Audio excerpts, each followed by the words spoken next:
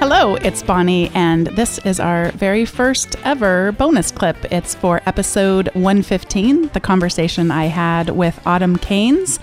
And in it, we talked a little bit about conferences that we have attended and are planning on attending, and also a way to attend conferences in a really unique way through virtually connecting. I hope you enjoy this bonus clip with Autumn Caines, and please reach out to me and let me know what you think about these bonus clips. I've been inspired by the Research in Action podcast that puts out bonus clips. Katie Linder does a great job giving us even more than our fill with the episodes that she does, and I was inspired to make sure we got this audio clip from Autumn and I talking back into the show, at least in some way. Thanks so much for listening. See you next time.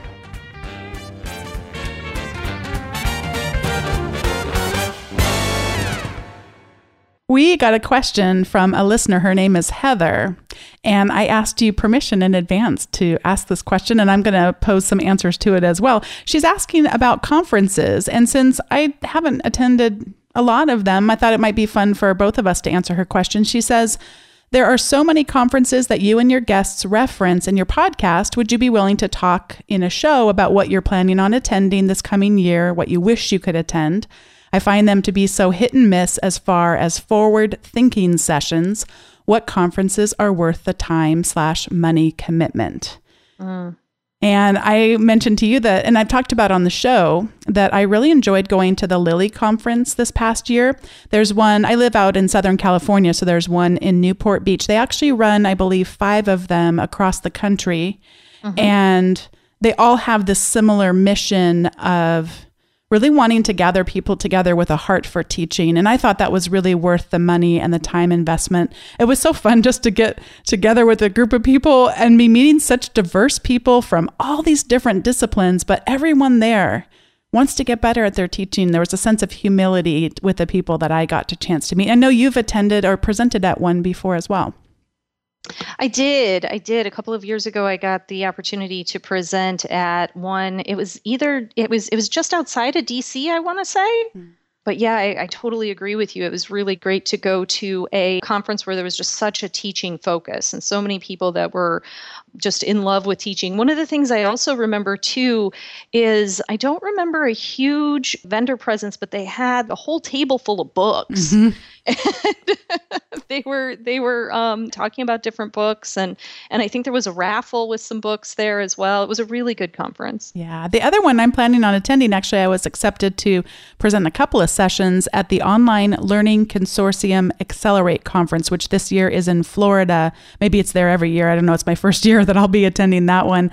And that's going to be in Orlando. And so I'll be attending that one. And then on my wish list that I'll be applying for funding is to go either in, I guess it'll be the summer of 2017, to the Digital Pedagogy Lab. And those happen in a couple different places, in fact, around the world. So I'm going to let you share about that because you know a lot more about that one than I do. Well, I was just in Virginia because I was the Virtually Connecting Fellow. So Heather, one of the things I would say is virtually connecting is a great way for you to get a taste of lots of different conferences. So what we do is we go and hold small group conversations with folks that are presenting at the conference. And we just did this at Digital Pedagogy Lab Institute. And that is a very interesting experience. It's not like a lot of the other conferences that I've gone to. The first thing that I'll focus on is the format. So most conferences that I go to, you go and there's plenary sessions, and then there's breakout concurrent workshops or sessions that you go to.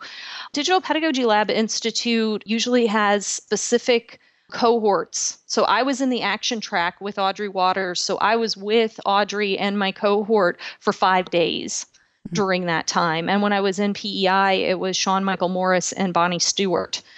And I was in the digital literacies track. So you're with your track and you're with your facilitators for that track for the whole time that you're in the conference. And then that is broken up by plenary session, which is like a keynote speaker, and then other workshops that you break out to. But you always kind of return back to your cohort, and you really get a sense of community that way. And you really feel embedded with the person that is running the track.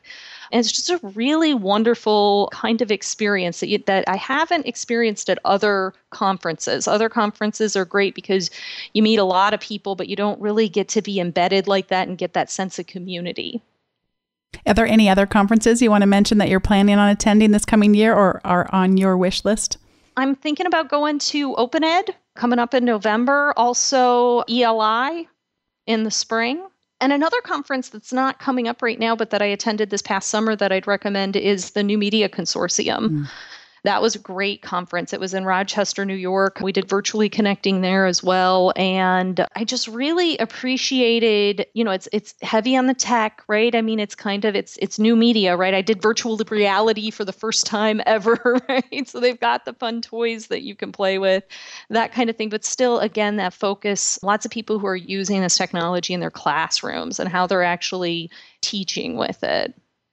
That one I got to attend the virtually connecting session with Gardner Campbell, and it was really fun. That's right. Yeah, that was a fun conversation to get to have. And it always feels weird when I first start attending those in the first 5 minutes because I think, oh, this feels like too big of a juxtaposition. I don't know what they've been talking about at the conference, so I have this sense of panic. Oh no, must sound smart, must sound informed. And it just the way that they're set up, it's not meant to be that I should know what was happening at that particular New Media Consortium. And the informality of it is really its truest strength, I think, to help whatever is going to emerge in that moment. And you don't necessarily, there was another one I attended where I had no idea, Gardner Campbell, I knew who he was, but there was another woman I had never heard from before, but still gleaned such great insights. And you don't have to know about what's going on in the conference to participate in a virtually connecting session, which is fabulous.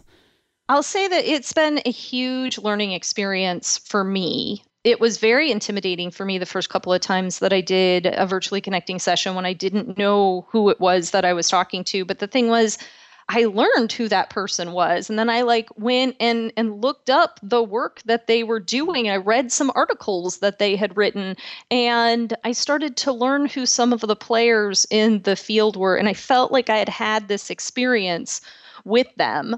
And it just really helped to grow me as a professional. Mm-hmm. I feel like I got to just learn and meet so many interesting people.